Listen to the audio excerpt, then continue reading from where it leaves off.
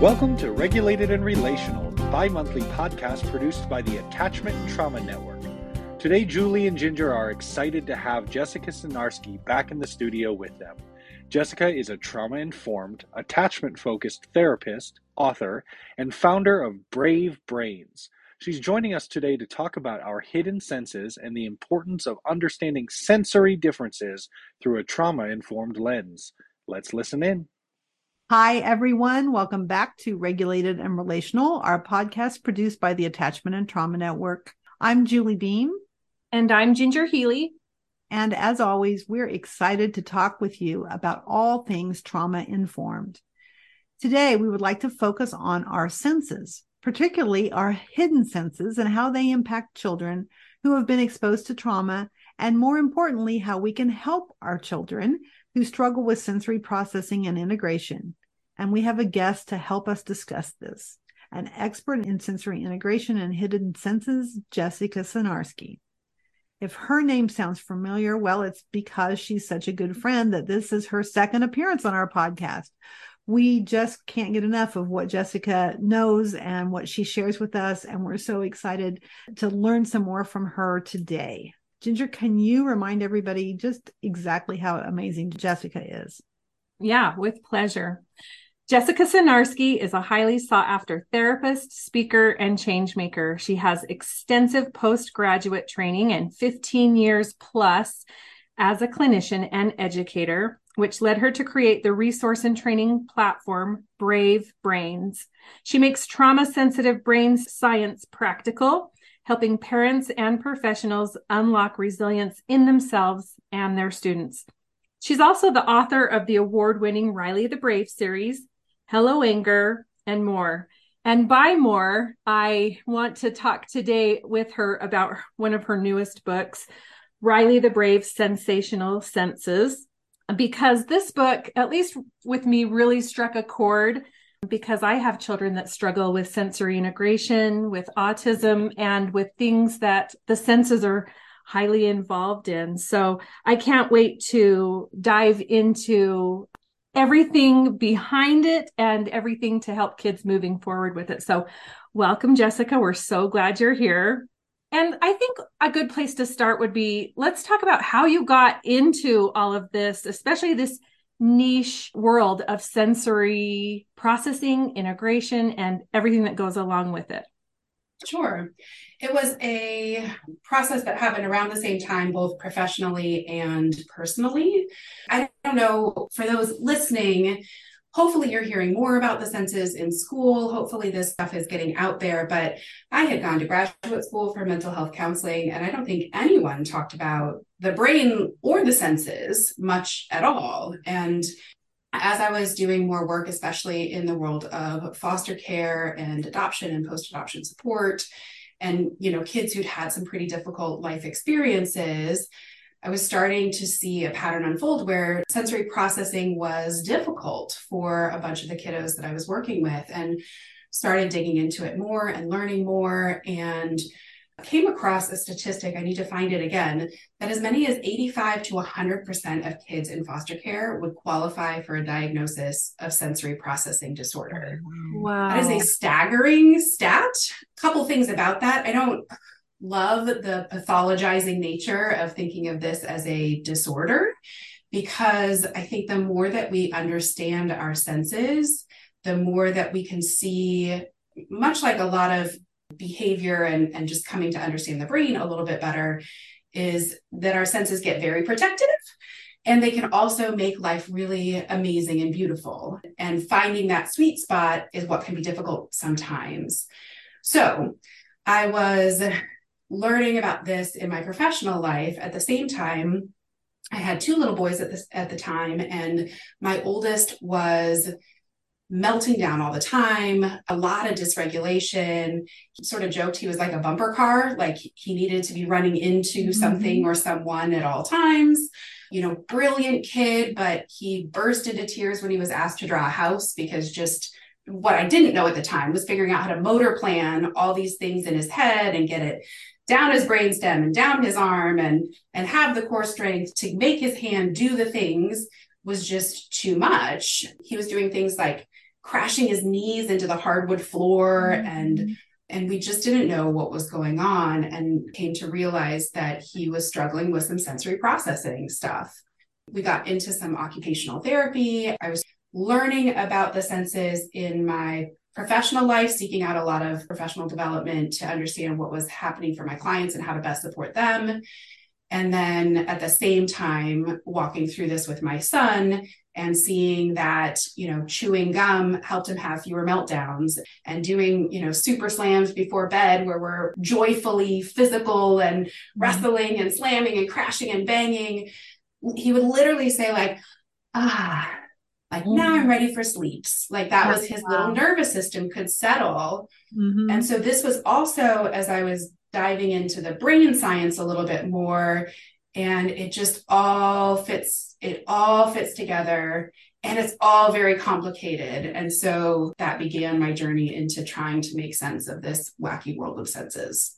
How fortuitous for the rest of us that those two things happened at the same time, that you were digging and you had a personal reason to need to know more. And I'm thinking about the stat that you shared with the kids in foster care having such a high percentage, and having a daughter adopted internationally where her sensory issues have been significant. And the conversation around that initially was that it was due to the lack of sensory stimulation early on. Like she got little to nothing. Yep. And as I was listening to you talk, there are a lot of things, the sensory systems, either them being overactive or underactive, a lot of reasons for that to happen, right? There's a variety of reasons it could happen. It could happen genetically. It could happen for other reasons. It's fascinating to think about that. Yes. So I think about this for the autistic community as well, that a lot of the sensory seeking that might happen for our autistic friends, that I think Western medicine sometimes pathologizes that's wrong or weird or bad, and we need to get rid of it. And I think part of my hope is to just normalize that the human experience.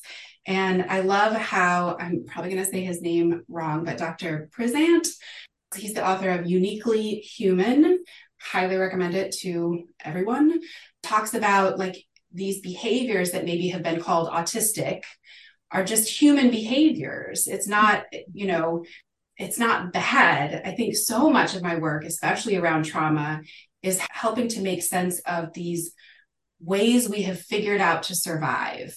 And so if your brain and body are kind of pinging around and it's hard to tell which way is up, and your senses are on overload or not getting enough input or some combination of the two, as is often the case, then it's hard to get your thinking brain, your upstairs brain, in charge enough to motor plan, to get dressed in the morning, to pull out your math homework, to say, I love you, mommy, and get a big squeeze when you're feeling nervous about something, because maybe that squeeze is, the approach avoid thing that happens sometimes with touch just leaves everyone feeling frustrated, I think, and disconnected. And that really is where I want to intervene. It doesn't have to be like this. We don't have to end up frustrated and disconnected when we can understand what's really going on underneath. I think you have hit on something so important here. And it's very personal for me because my firstborn child was my first. So I knew nothing about parenthood. And of course, I had all these expectations, and I could not wait to just smother him with love, like squeeze him until he burst. But it became apparent quite quickly that it was painful for him. I mean, the arching of the back told me he did not want that. And it took 4 years to get a correct diagnosis. And so now, of course, we know more and we're doing more, but we're still on this journey and this path. And you mentioned two things that I just thought were very powerful. First of all, I love that you said, because, okay, let me back up. At the very beginning, I said I have 2 kids that struggle with autism, and I want to make it clear I would not change them for the world, as far as this is their superpower and it makes them unique. And I can't imagine them any other way. But there are things that I don't want them to hurt and struggle with, because for my oldest son, it became a safety issue. He was not able to navigate, you talk about motor planning. He would just trip and fall over nothing. And we were in the emergency room several times as a toddler with head injuries. And that's not okay. That's not safe. No. So that's what I very clearly want to point. Those are struggles that we can help parents with. What you pointed out was that there are these adaptations and accommodations that children find within the autism community and others, sensory integration or the developmental trauma, that help them feel safe, that we shouldn't necessarily pull away from them.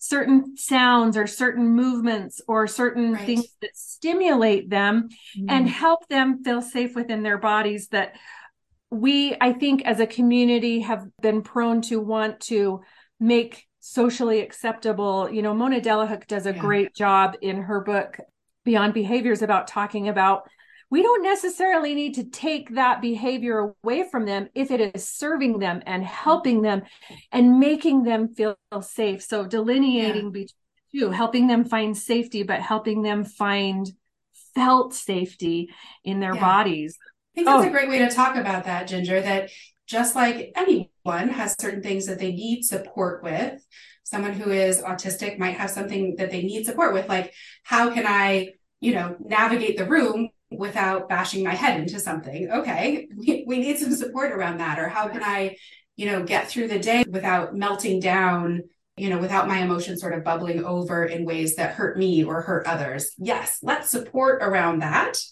and see the beauty, see the superpowers that are there as well. I love that. So I want to start at the beginning to make sure that all the listeners are with us, because some of you are like, okay, well, we're talking about senses. So we're talking about the 5 senses, right? The hearing, the smelling, the touch, the seeing. What did I leave out? Taste. There we go. Right? Yes and no, right? Yes and. I love talking about this because, again, like we don't know what we don't know. And so what I didn't know for my son and for my clients was that there are 3 hidden senses. There are 3 more senses that don't often get talked about. 2 for sure. 1 that gets some debate about whether it is the most important sense or whether it doesn't really count as a sense. So I'll leave that to my listeners to parse out. But regardless, there are these 3 ways our body and brain take in information that are really, really important to feeling safe and in control. Let's start with the vestibular system. So that is a mouthful, vestibular. It is sensed by your inner ear. There's receptors in your inner ear that take in information, particularly about the position of your head, but all kinds of other things as well. In Riley the Brave Sensational Senses, I do not make small children learn the word vestibular. I save that for the afterword. But I do talk about this sense as your sense of balance or movement. So all our senses, their primary job is to protect us from danger. So even the 5 that we're used to, the part of the reason we have such a big disgust, reaction to certain smells or tastes is it's our body's way of trying to say danger, danger. They get overzealous, and some of your kids might have that danger, danger reaction to like broccoli, or as one of my boys struggled with, savory flavors are really tough for him. His little brain says danger, danger, which can make mealtimes fairly miserable. With our hidden senses, that same thing is going on, where the vestibular system is trying to keep us safe. It's trying to help me feel stable and anchored. It's trying to keep my head from bonking into things. I think of one of the times I feel this activated is, that feeling when you're like really close to something and like jerk your head away, you get that sense of like, nah, danger.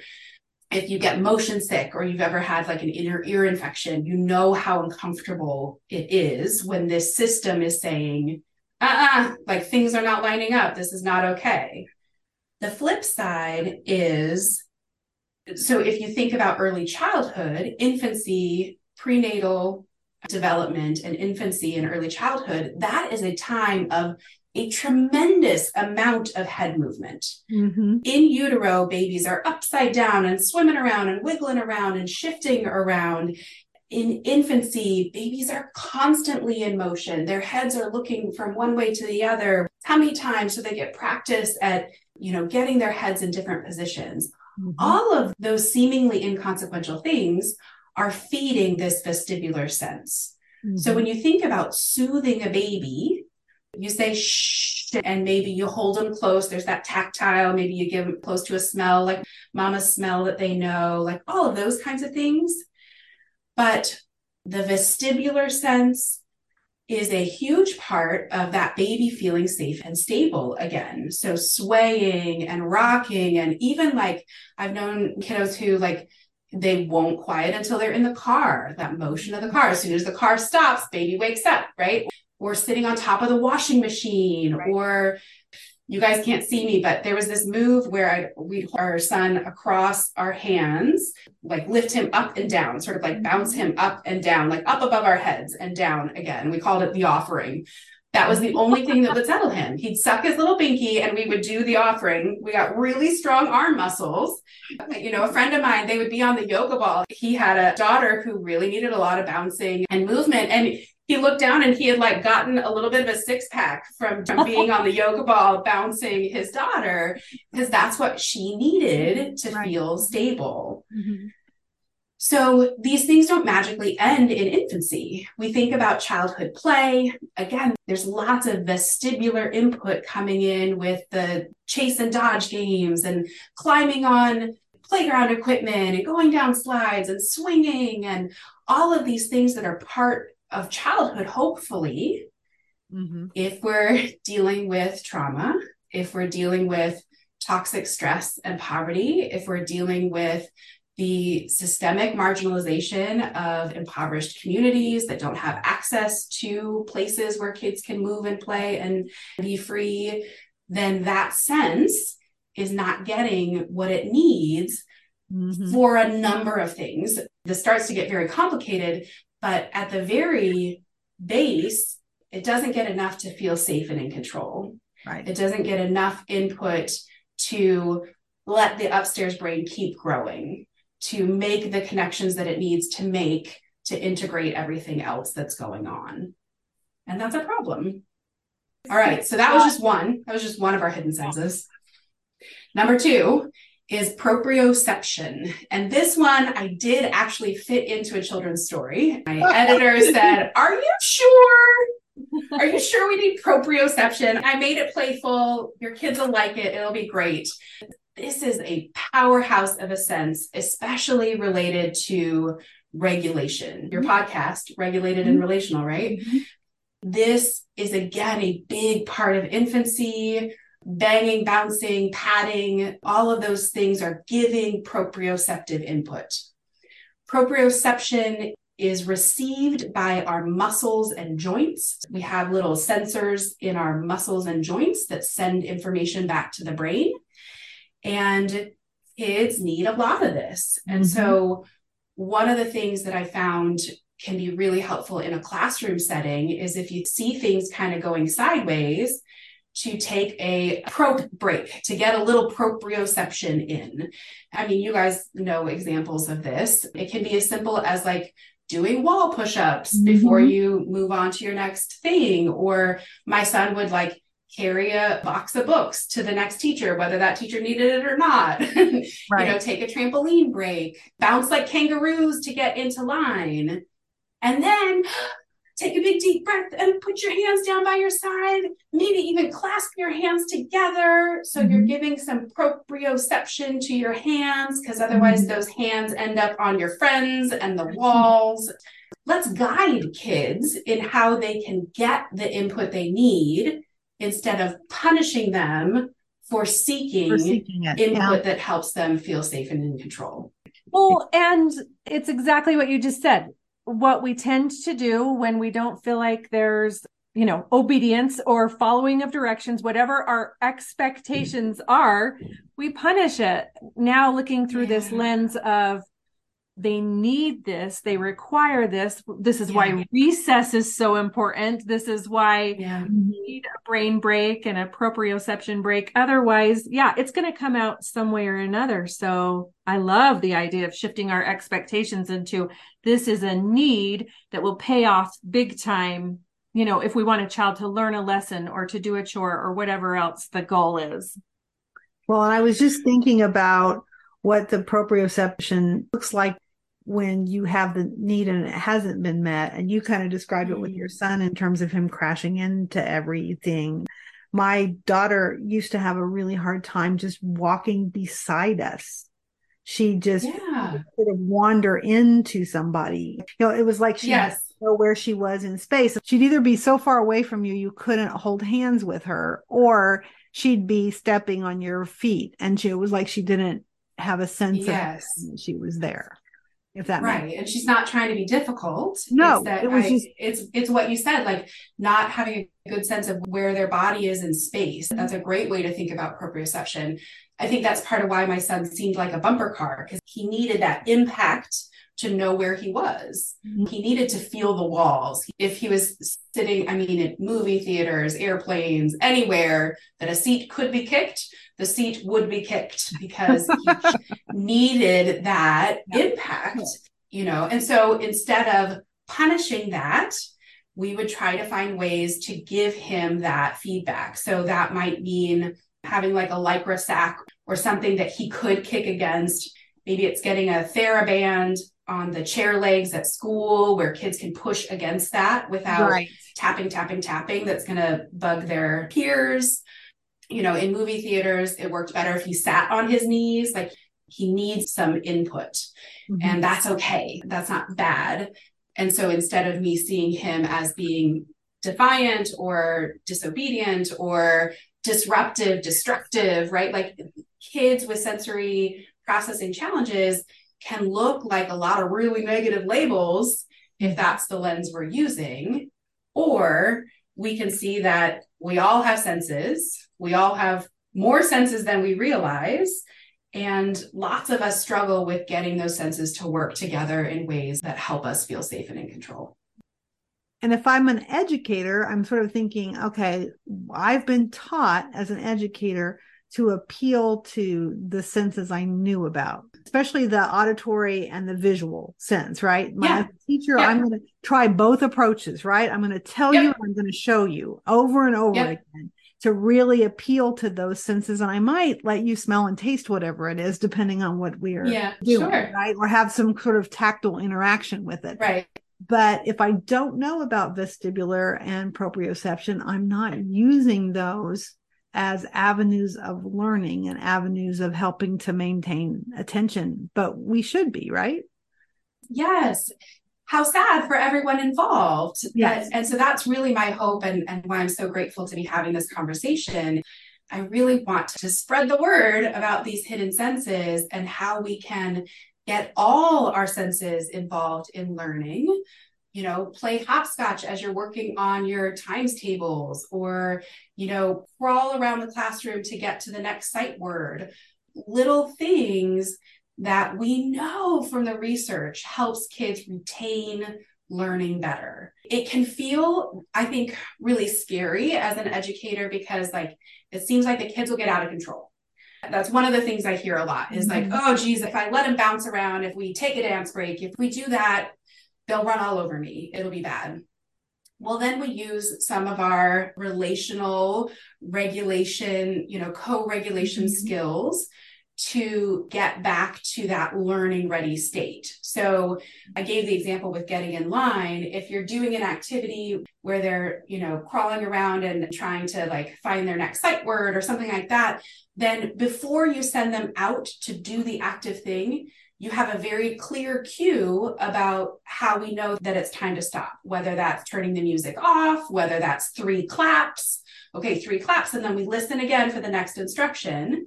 Maybe it's that you're giving some visual clues and snapping at the front, and then everybody joins you in a rhythmic, you're swaying your body back and forth and snapping, and that's regulating as we're in rhythm together. Maybe we do the big active thing, and then all the hands go up, and we take a breath in, All the hands come down. It takes an extra step, but man, is it worth it for a much happier classroom and, you enjoying your job more along the way because you're not dealing with as many behavior issues. Right. And I'm just thinking about everything that teaches that child's brain. It teaches them that they can get that sensory input. They also need to be ready to attend to something else. Like, there's an expectation of that. And then that whole with the breathing and stuff, I'm just thinking all the skill set you have just given this child beyond whatever the academic was you just were trying to teach them. That's right. That's right. And isn't that what we want? We know we have to teach the whole child. And so that kind of leads us into the eighth sense, that interoception. That's the receptors that are in your organs, like in your internal organs, like deeper in your skin to sense temperature, to sense in your belly, like, am I hungry? Am I thirsty? Do I need to go to the bathroom? Like all of those kinds of things. Well, we know helping adults know what's actually going on inside will help us live our lives better, right? And so for our kids, the more that we normalize getting to know their body and brain, the more that we incorporate some of these safe, gentle, playful reflection practices. Well, let me finish that sentence. The more that we do that, the better it is for them in the long run. We want kids who know themselves to be able to advocate for themselves or do the adaptive supports that they need to be able to walk across the room without bashing their head into something, or to be in a public space without, accidentally feeling someone up because their hands are roaming because they're just trying to find themselves in space. We want that. We want kids to know themselves. And we know that trauma and a whole variety of other things can make it hard to know what's going on inside. And so sometimes what I've seen with like the mindfulness movement in schools is, well, it doesn't work for the kids that we were trying to reach anyway. So just forget about it. Woo. There's all kinds of reasons that a kiddo might not be engaging in, the specific mindfulness practice that you're trying to engage in. There can be cultural reasons. Are you speaking in a way that they feel felt and seen? There can be also just nervous system, physiological things where, being told to close your eyes is really, really scary. So one of those trauma-informed shifts we can make is if you're doing breathing exercises, if you're doing mindfulness practices with your students, never, ever tell them they have to close their eyes. You can invite it, but we don't want to force that. We think sometimes that mindfulness is supposed to be done with this voice and it's supposed to, be calm and still. Mindfulness can be mindful walking outside and crunching through the grass and hearing each footstep crunch. It can be mindfully, clapping your hands together and feeling the tingles on your hands. Like there's so many ways that it can look to help kids get to know these internal senses. And so I just want to take the mystery out of that a little bit. And that's my hope with Riley the Brave's Sensational Senses. Oh, it's so good. It's so good. There's so many things running through my head. I think about kids who have experienced trauma, who don't trust themselves or don't think they are worthy of, feeling the way they feel. And so they're not necessarily going to speak up, but, a mindfulness yoga practice of bending over could be a very big trigger for this child. There's so much there that is just so powerful if we just sit back and take in the children in the room and who's there and their experience and what works for one, and just being open to that. So, and the introspection, introspection is good too, but it is. Introspection for us and my family, my daughter did not know either when she was hungry or when she was full. Absolutely. From her early neglect. So if you don't know when you're hungry, you don't know when to ask for food. And so it comes out as a behavior always, right? Because when you get hangry, the Snickers commercial will tell you, there you are, right? Yes. And then the flip side of that is if I don't ever know I'm full, guess what I'm prone to do? Eat and eat and eat and eat. And so there was a lot of challenge in trying to find help for, first, to find recognition that this was a real thing and a problem. And second, to find help for, because that is all fairly new in the sensory field altogether, right? Is the understanding of all of that. And yet, when you cite the statistics for kids of foster care, I immediately go to kids who have endured significant trauma or abuse or neglect.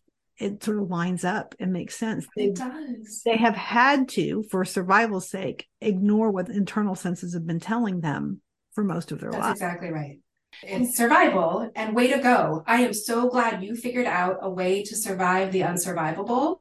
And so now we're doing this gentle turning toward, and it's going to feel uncomfortable. Oh, it's going to feel really weird and vulnerable, and that's scary. And I'm here with you. That's that relational part. We're going to navigate it together, right? Yeah, that's good. Yeah, that's where I want to go next, like how to navigate it, because I think of also my son who has a very, very high pain tolerance. That was also why we ended up in the ER so many times. There was one time when he said, "Oh, I've got a stomach ache." And so I didn't pay too much attention to it, but he had ruptured his appendix.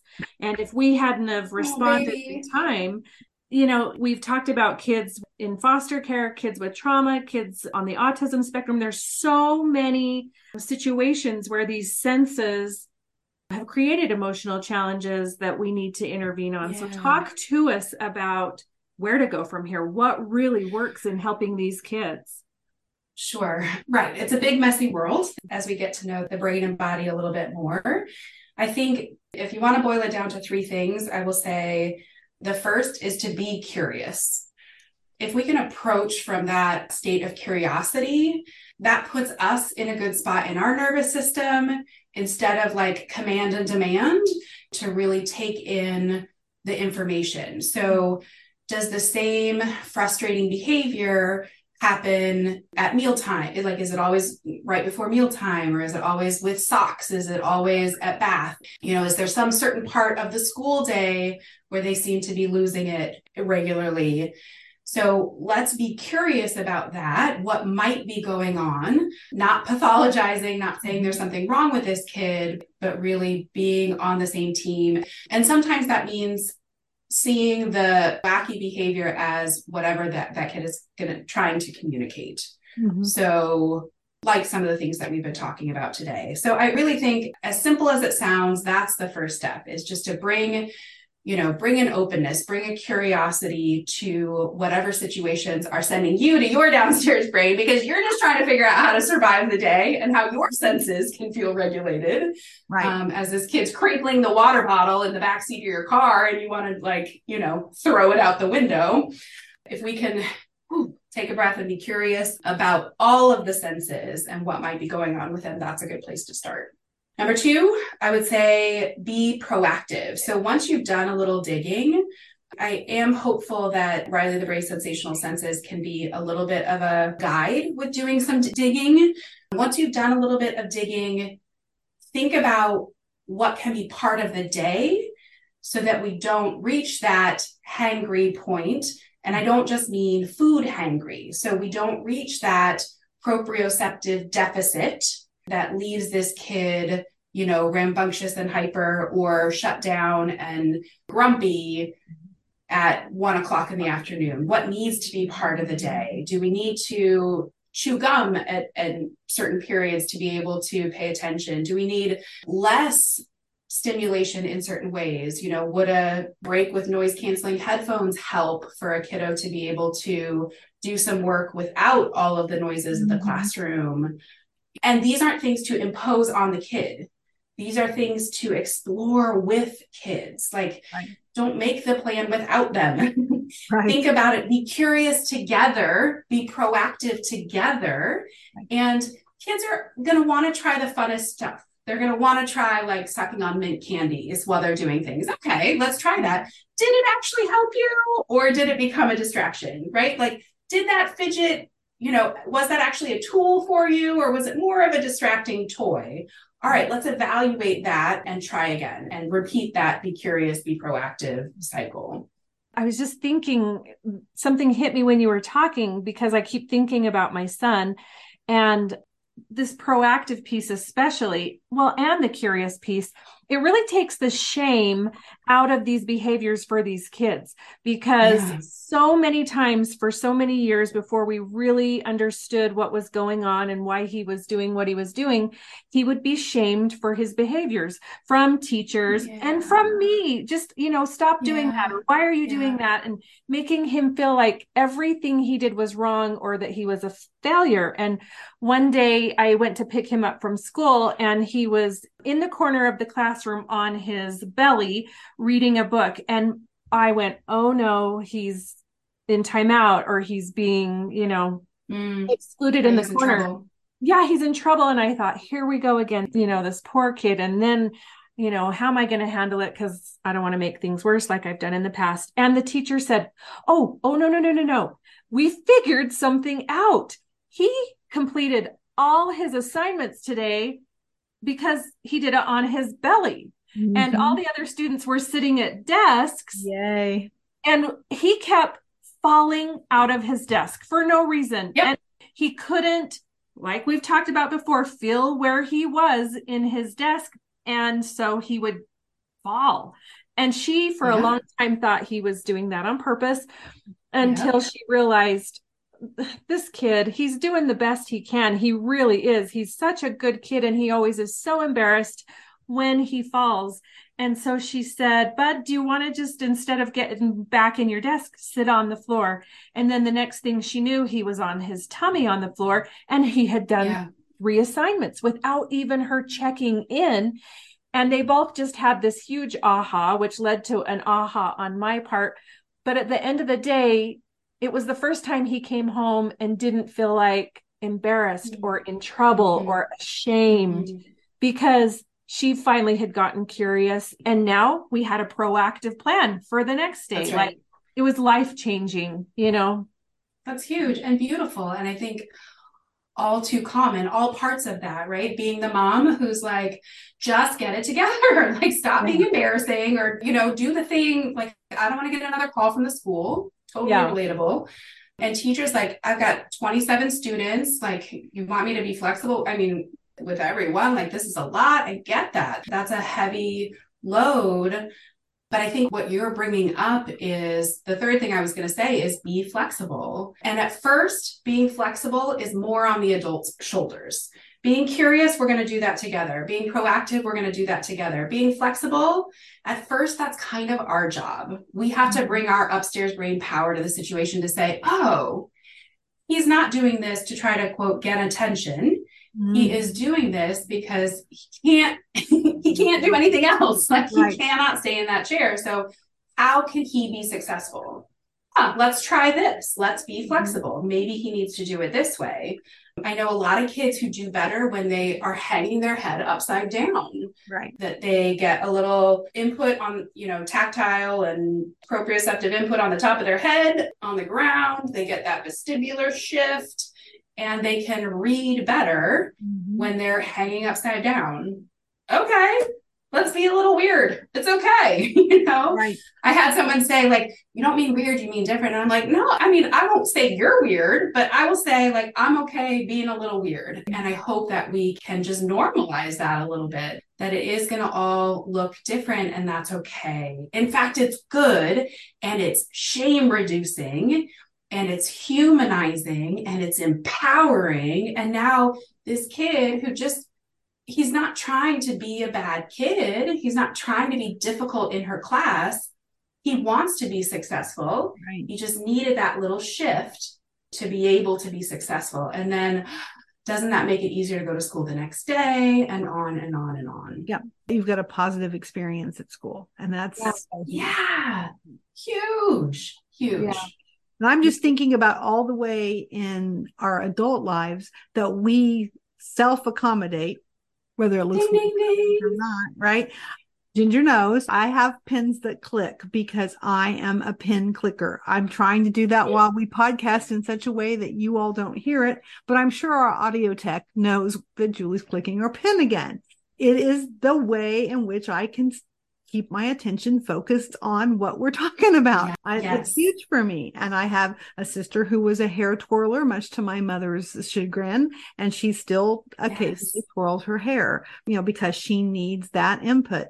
I have a daughter who is an auditory learner, and she literally cannot read without background noise, which blows my mind because I function just the opposite way. If I'm reading, the last thing I need is background noise. And for the longest, when she was a child and she was doing her homework with the music blaring, I was like, oh, no. But she literally couldn't do it the other way. And she'd figured it out on her own, as a lot of us do.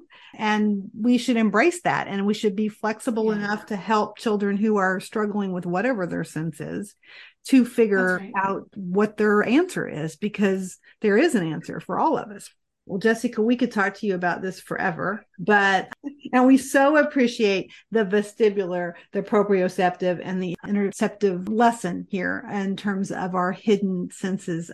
Especially if that's the first time that you've heard that, it's really important information to think about with the kids that you're raising and the kids that you're teaching and the kids that you're helping in a variety of ways. Thank you, Jessica, as always. Pleasure. Yeah, we will link your book in the show notes, because the other thing that we learned from you in our past podcast was how important the storytelling is with kids too, and how your books are so powerful in that way.